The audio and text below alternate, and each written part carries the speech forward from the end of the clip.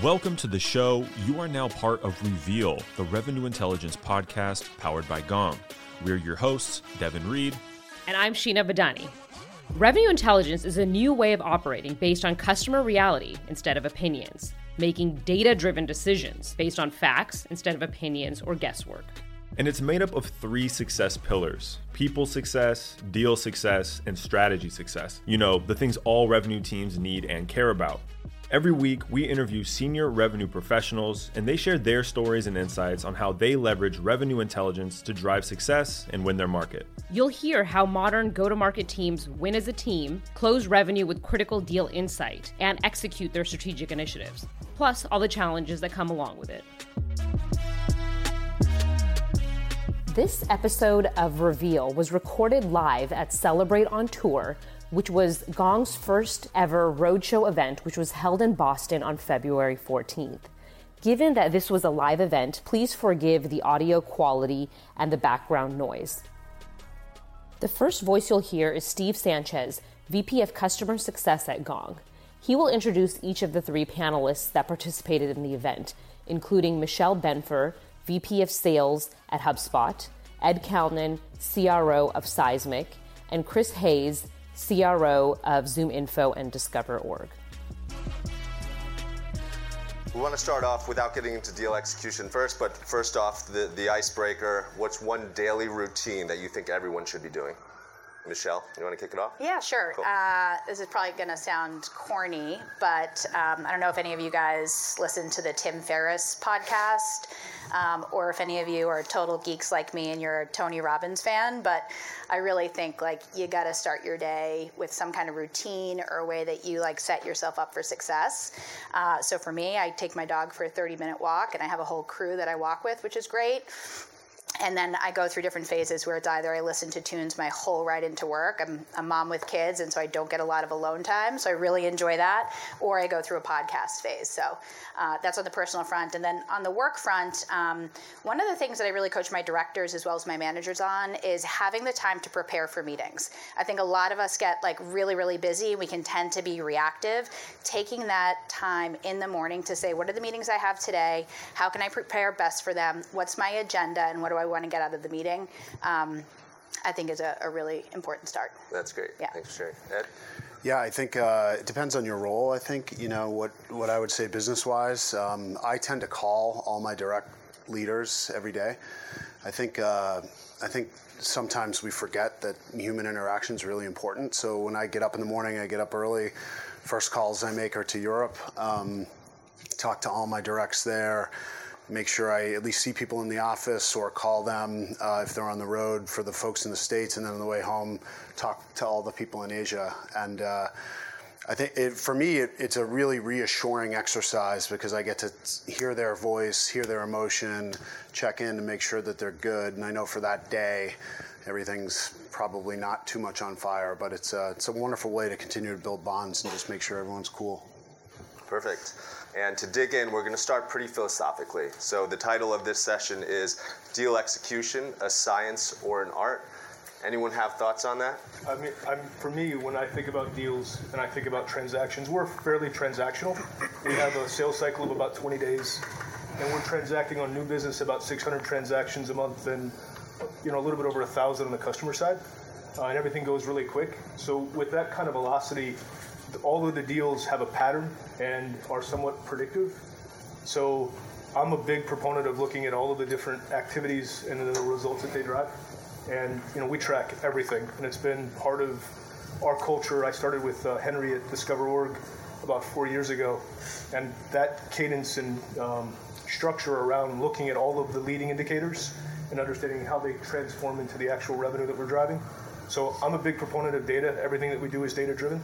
And if we want to do something that we can't find data for, it's very frustrating for us. And we try to dig in, and if it's something that's important, we'll end up setting up the systems to track it. So, Great.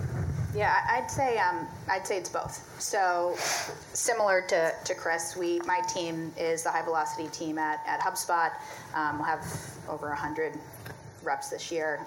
So it has to be a science, right? I mean, very similarly, we have 800 to 1,000 transactions a month, and so you need to really know, what are the metrics that you need from deal creation to conversion rates, lead flow, all of that stuff. But I do really think that sales is the art of the conversation. And I don't think, all of us get enough credit for the nuances that have to happen within a deal process, even with prospecting. And honestly, Gong helps us a lot with that, and being able to tease out what are some of the words that we know create friction in the deal process, what are some of the phrases that our best reps use, and what are some that we should avoid, and then we coach on that accordingly. So the conversation within the deal is really important, but then there's a whole science and the data analytics behind it. I don't think it's ever been harder to answer that question, truthfully. I think, we've never had a period in time where we have more access to more data and the ability to apply it. But I thought the last presentation was great. Buyers and the buying process has changed considerably in the last 5 years. So, I thought it was a really good analysis of all the steps you think you need to close a deal, and then holy shit, there's 14 more decision makers than I thought. And that's the art part, right? It's trying to figure out to work with your prospects to try to figure out how to buy. Because, in the 90s, IT bought everything, and now it's kind of shifting towards the business, and the business is now buying more stuff, but procurement doesn't work for them like they used to work for IT. So that's where the art comes in, and I think it's going to evolve considerably over the next few years, but I think it's really hard. I think it's never been more in the middle probably than it is right now. What about the challenge if, typically you'll hear this from enterprise sellers. They've been doing this for decades. They're the lone wolves out there. They know what they're doing, but they don't know how to tell people how to do that. Sales excellence is idiosyncratic. I do it my own way and I get the job done. How do you typically object to that when those are typically the people that you can actually extract the most learnings from, but they're also the ones that, at times are stiff-arming the philosophy and allowing themselves to provide that data to the rest of the team? Yeah, we have a couple of pretty cool ways that we do that. I think it first starts with creating a culture where collaboration is really highlighted. So I think we do that really well. As a management team, we've agreed that collaboration among us and among our reps is like one of our top pillars and the values that we hold ourselves to. So hopefully you establish that well. And then we run two pretty cool programs that have really helped the sales team across the board. One is we take a deal from beginning to end, everything from the first cold call to then closing the call, and then what that follow-up is once they become a customer. And we do an hour-long call that's like a webinar, Zoom style, because my team's pretty big. And we have the rep do everything from, here's where the objection came in, here was the technical challenge within the deal, this is the email that I sent, and here's their response back. This is when I thought the deal died. Here's a snippet of what was said on the call to really turn it around. Oh. So we really do like the guts of the deal, which really helps people get that like inside baseball view. So that's one. And then the other one we do is something called War Zoom, where we have one or two reps bring a deal to the team, and we have 5 leaders on the call, and all of them give the perspective of how they would make the next move. What's the play call here? And so in the middle of the deal. The deal is still live. It's an active opportunity. Okay. And so they tee up, here is where the deal is right now, and we have 5 sales leaders from different segments come in and say, here would be my next move. And so it allows reps to hear what like some of the experts would say, and teach them, really like there are different ways that you can maneuver this. So those are some of the things we do, and it really highlights the rep as being an expert. Yeah, I love that. Chris, you have an interesting perspective. DiscoverOrg and ZoomInfo merged over the past year, and from what you've told me, there was definitely different motions that went on to selling both of those. How did you go about actually integrating those with completely different motions?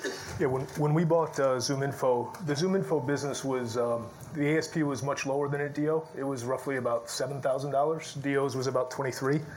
And the ZoomInfo reps relied very much on a free trial motion. So come in, here's a trial, and they were hopeful that the trial would sell the product. And they weren't selling a vision or a value, whereas the DO was selling a vision of what the product and the solution could do. And that was one of the reasons we were able to command a much higher ASP. So we ended up integrating the teams, and we started to push that no trial motion down into the base, into our AEs in Waltham in Boston. And we used Gong to record the calls, and we started to listen and share the practices across the DO team back with the team in ZoomInfo. And we've grown out our sales enablement arm. I think when we bought ZoomInfo, I had 3 sales enablement people. I have 12 now. And that was a big part of it, is trying to get the ZoomInfo reps to get a higher ASP and an overall higher ACV that was comparable to DO. And when we left 2019, the ACV per AE on the Waltham side was 890,000. And when we came in the door, it was on a trajectory to be about 600. So it was successful. And we feel like as we go into 2020, we'll be able to get to 1.2 per AE across the group. But the thing that I love about Gong, the capture, is before that, all of this knowledge was kind of bottled up. It was where Steve Warnke or Paul Curing would have a conversation and nobody got to share in it. They would have an email cadence and a velocity, nobody got to share in it. So now with this product, and it's passive, which is the best thing about it, is the AEs don't have to do anything. They just go into a Zoom meeting or a GoToMeeting. It's captured. They send their emails. It's captured. You're able to look at that and see a pattern within a transaction, a pattern of behavior, whether it's keywords or whether it's the email velocity, which we also track. And you're able to take that and translate it across the org. And it's something that 5 years ago, really wasn't something you could do. It was just all this stuff that was bottled up. It's been a big benefit for us in that transition. Great. Performance, we've all seen the bell curve. We know the top reps are great and they'll continue to do their thing. We also know, or most of us believe, that moving that bell curve up is what's really going to drive that revenue, right? Move that top line. What are the efforts that you've put in place to really try to move that bell curve over time? Our philosophy is, and our theme is really kind of every rep has to put in road work every single day. So you have to get up and you have to do the work. And I think that sometimes that's the hardest thing about coaching, as everybody knows, is you get one great month and then you take your foot off the gas, and you have one huge quarter and you take the foot off the gas. We measure our reps every single day, what they do, who they meet with, and effort is a major metric in our success criteria scorecard. And then pushing through that. You know, we all have comp plans that have accelerators at the end. You have those, 10%ers who hit their quota and then hit the gas. Those are the rare breeds that we all want to hire. So if you know any of those, send them my way. And then the folks in the middle that just kind of struggle to get there and fall over the line at the end. And then the folks that we know probably should have a different job somewhere else. And I think that was the theme, was really kind of effort, perseverance, and tenacity. But also pushing through your limits. Like I was lucky enough to give out some awards on stage, and our top rep was 380% of plan this year. And, so I said to the team, they almost did their job 4 times in 1 year. Think about that. It's pretty awesome. And those are the types. So that was the kind of theme we were going for. That's awesome. Yeah. We talk about game tape all the time. It sounds like, Michelle, you offered a version of that in real time as the deal is still live. Yep. What about retrospectively looking back at any of these? Have you instituted or have you learned from any of those deals along the way as well? A huge part of our playbook. So from the call libraries, and then we even, move some of those offline depending on, is this a competitive situation that we were able to overcome? Was it an integration that we were able to really sell well through? Was there a really good sales technique that was implemented here? And here's an example of it. So it's a huge part of our playbook, and we try to disseminate that to the reps across the team. Okay, great. Chris? Yeah, so the feature that's going to become standard, I guess, on Gong, which was exciting, we've been doing that for 2.5 years. And if you're not doing it, it's really valuable. If you can go in and drop the CSV file out of Gong, and if you've got your competitors tagged, then you can start to see, because the opportunity data is in there, you can start to attribute your competitors to ops. You can attribute your AEs, your CSMs, and you're able to see win rate, and you're able to see it over time. So you can see when a competitor is starting to become a material thing or not. And you can measure the ASP against that as well. It's been that type of tracking, and for us to be able to see, okay, this person's now popping up and our win rate is going down against them, what do we need to do? That type of foresight, it's amazing. So to know that you guys are going to make that standard is pretty cool. But it's not hard to do. If you've got Excel, you can do it. If you've got Tableau, you can do it today. It's data that's locked up just within Gong. It's awesome. Yeah. I'm just going to do one add-on to that. That's pretty cool, and I don't know if anyone's doing this, but we also have like an executive folder when our execs get on the call, and to hear the CEO and the way that he talks about the company, to hear our head of marketing, to hear our president, it just makes a big difference. They have just a much higher view in the way that they talk about a level of partnership. So that's been a really cool way to implement just kind of a mini call library for the team. Interesting. So the goal out of that is so that everyone understands the vision, which is a moving target. It changes, and how you present it depending on the market and the fluctuations against it. They can always have access to what that messaging is. Totally. Yep. Wow. And it's just a really elevated conversation, and there are just like nuggets in there that reps can tease out. So that's been a pretty cool play that we have. Awesome. Yeah. Let's talk about the last third of that bell curve that I've been ignoring thus far, the struggling curve, right? Salesforce estimates 57% of sales reps are going to miss their target this year. I don't know how the hell they got to 57%, but regardless, that makes your jobs a lot harder, right? And at the same time, a force working in the other direction is, I would expect your goals are probably going up and to the right. Right. So how do you fight that force, knowing that we're up against, changing challenges or blockers that are getting in the way of these reps achieving those goals? 57% is a big number. I read that during the prep, and I sure hope I don't have 60% whiff. I think you need to inspect your people. I think you need to check in with them every day. I think you need to build your capacity model for heading into the year. I mean, we all do it, right? You figure out how many reps you need, what's the average quota, what's the average close last year. We use 70% attainment in our model. So I think we're better in class than maybe some other organizations. But I think it all goes back to deal inspection, and a lot of the stuff that Gong is so wonderful at. It's early on in the cycle, spotting the deal signs, trying to figure out the levers to move things on, team selling, great concept, and putting all the pieces together. I mean, our business, we tend to sell higher, larger enterprise deals. So our average deal size is like $250K. And so, we're longer sales cycles, 6 to 9 months. It's less about volume. It's a lot about art. And I think you really need to set your sales reps up for success. But it's and that's the hardest part, right? Is finding good people and hoping that they're great. Because they all sound great in the interviews, right? They all tell you how wonderful they are. And then you don't find out they stink till 6 months later. Yeah. And I'd add there, I think I like to take the philosophy that's really on us, not only to hire well, but it's like no rep left behind, right? So it's on the management team, it's on the programs that we put together in order to elevate these people and not have a sink or swim environment.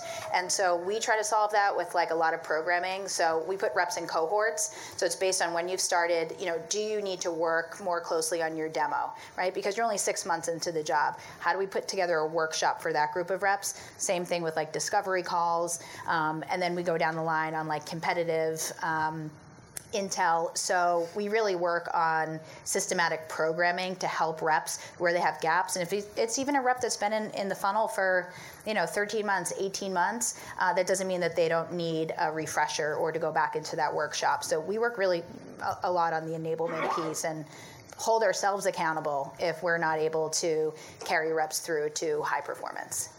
We'll go back to the high level. Sales in general, how do you expect it to evolve in the next 5 to 10 years?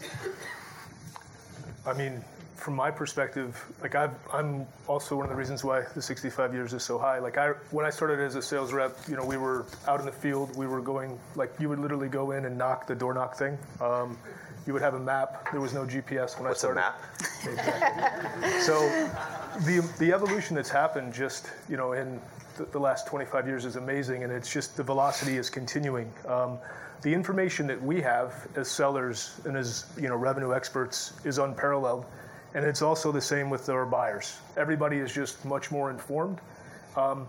So my perspective is that that's going to cause transactions to actually become easier, and quicker as people come to the table already well informed about what's going to happen, and that us as sellers, our teams as sellers, are going to become more and more important because those transactions are going to go very, very quickly.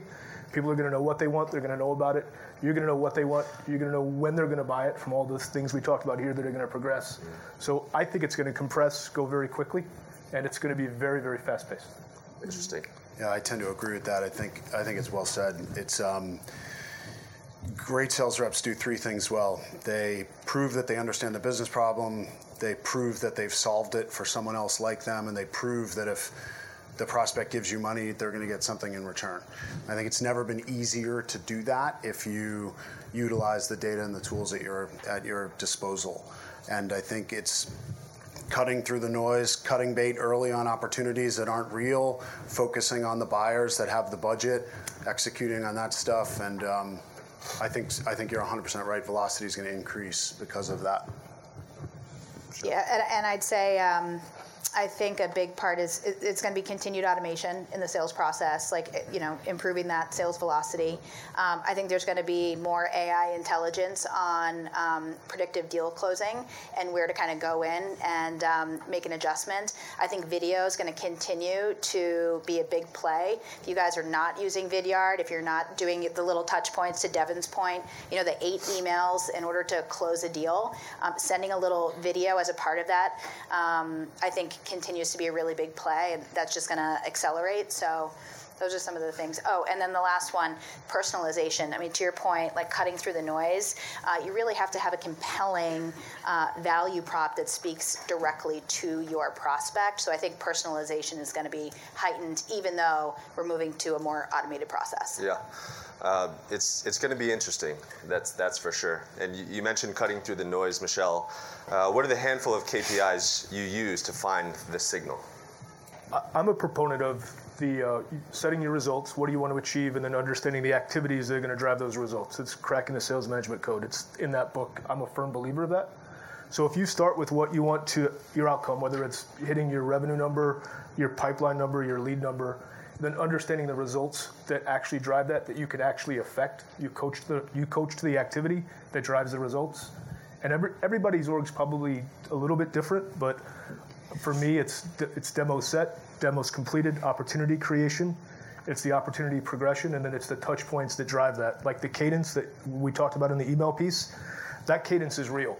And if you take the data that, I forget the gentleman's name, showed around that last week, if you were to line chart that, what ends up happening as a deal progresses, it spikes. So if somebody's telling you a deal is going to close and you're looking at the email activity and you don't see that spike, you can call bullshit. It's pretty accurate. Like that happens. So if you pull your activity data from Gong and track that over an actual time frame, you will see a pattern of a deal in almost every deal that you have. And the single threaded piece as well. That's a huge, for us, it was a big finding for us in 2019 that if I'm not with a director of sales or above, I'm probably screwed. So being able to get that data out and understand that when you're doing a pipeline review or a deal review it's really impactful. And I think that's where you got to add the art to the science, because sales reps lie, right? Every one of us, right? Every meeting's awesome. Every deal's going to close. Everything's wonderful. I love to go through a measurement exercise of the pipeline and just tell me why that's going to close, and they give you all the 10 reasons, and my famous response is, I don't believe you. And they kind of freak out a little bit, and you're like, all right, you got a little bit more work to do. And I think that's the key, is you can look at all the numbers you want, but you got to look someone in the eye and say, why is this coming? Explain it to me. And I think if you can map those two together, you're in pretty good shape. So next on the list, procurement involvement makes a prospect go dark on almost all fronts. What best practices does the data suggest for keeping up influence while honoring rules? For me, like that team selling thing, if the business wants what I'm selling, then you can't be a complete and total jerk to procurement. But if the business wants it, what I've learned is the business will influence procurement. Yep. I tell my team, push. And I get procurement. Sometimes we get people that want us to put it in the contract that nobody but procurement can sign. We'll generally not do that. So anyway, my advice is just keep pushing, but do it in a professional, persistent way. Anyone else? Yeah, I mean, I'd say, I don't know if Mike Myers is still here, but that bonding and rapport and asking your influencer to like be your champion internally and being able to, have them be that whisper of what's really going on. And, to your point, Chris, is being able to see if they can influence and accelerate, what's going on with procurement. I think that's really helpful. And then just providing value, if there's a new blog that came out or something that would be of value to them, making sure you're just staying on top of that. Okay. Sending that their way. Great. I think we have time for about one more. So the Purple says, have you seen evidence that free trials actually hurt chances of closing certain types of deals? I don't know if anyone has, that applies. Yeah, we pulled the data. But when we bought Zoom, DiscoverWorks didn't do trials, Zoom did it. They weren't tracking, which was like bizarre to me that they didn't know how many were in it or their win rate. So we put a process in place that tracks, and we track it by day. So days into the trial, and then we're tracking the number of days, and then we're tracking the win rate, and we're tracking the ASP. So we have an optimal number of days that optimizes win and ASP. It's about 7 for us is the optimal. And then the break point's a little bit over 30, it starts to degrade. The way my point of view on it now is that there are some deals that you can win without a trial, and if you can win without a trial, they go quicker. But there are deals that you cannot win without a trial. So my advice, and we're in the process of doing this, is to try to give your reps a point of view about when to do it and when not to. And if you can do it from a data-driven perspective, all the better. But I think you need to we're in the process of doing that now, giving them a point of view about when to offer and when to not. Great.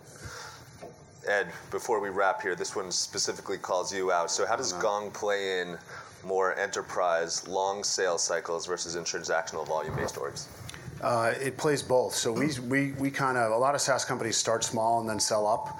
We went the other way. So we started selling enterprise and are going down. And so when we've really just been starting to build out our BDR organization and our marketing organization. And so it's been essential. It's a vital component of training and listening to the commercial, we call them, and enterprise deals. For me, all the legacy folks, you talked about the lone wolf sellers and, the people who have been doing it for 30 years and think that their shit doesn't stink. For me, I make them turn it on and we listen to them too. And the hardest part about being a growth company, and you probably know this, Amit, you get the first folks in and they're awesome and they sell all the big deals, so you don't worry about them a little bit. And then 4 years later, you listen to one of their Gong calls and you're like, holy shit, they sound like they're 4 years ago, And they just don't catch up because they think they're really great, and they probably are really great, and they don't need to evolve their game. And I mean, so that's how we've been using it at the higher end. We do a lot with our SEs as well. So we record their demos, we record the interactions, and we use that as training tools going down to our SE team. But it's been incredibly important for us over the last year or so. And so I think it fits at every stage for every size company. That's great. Yep. Well, thank you, Michelle, Ed, Chris. Appreciate the time. Hopefully the audience got a lot out of this and can come track you down afterwards. So thanks again. We'll pass it back over to Sheena. Did you like today's episode? Subscribe now so next week's episode will be waiting for you on Monday. And if you really like the podcast, please leave a review. 5-star reviews go a long way to help get the word out there. And if you're not ready to give a 5, check out another episode and see if we've won you over by then. And if you have any feedback or you want us to interview one of your favorite revenue leaders, just email us at reveal@gong.io.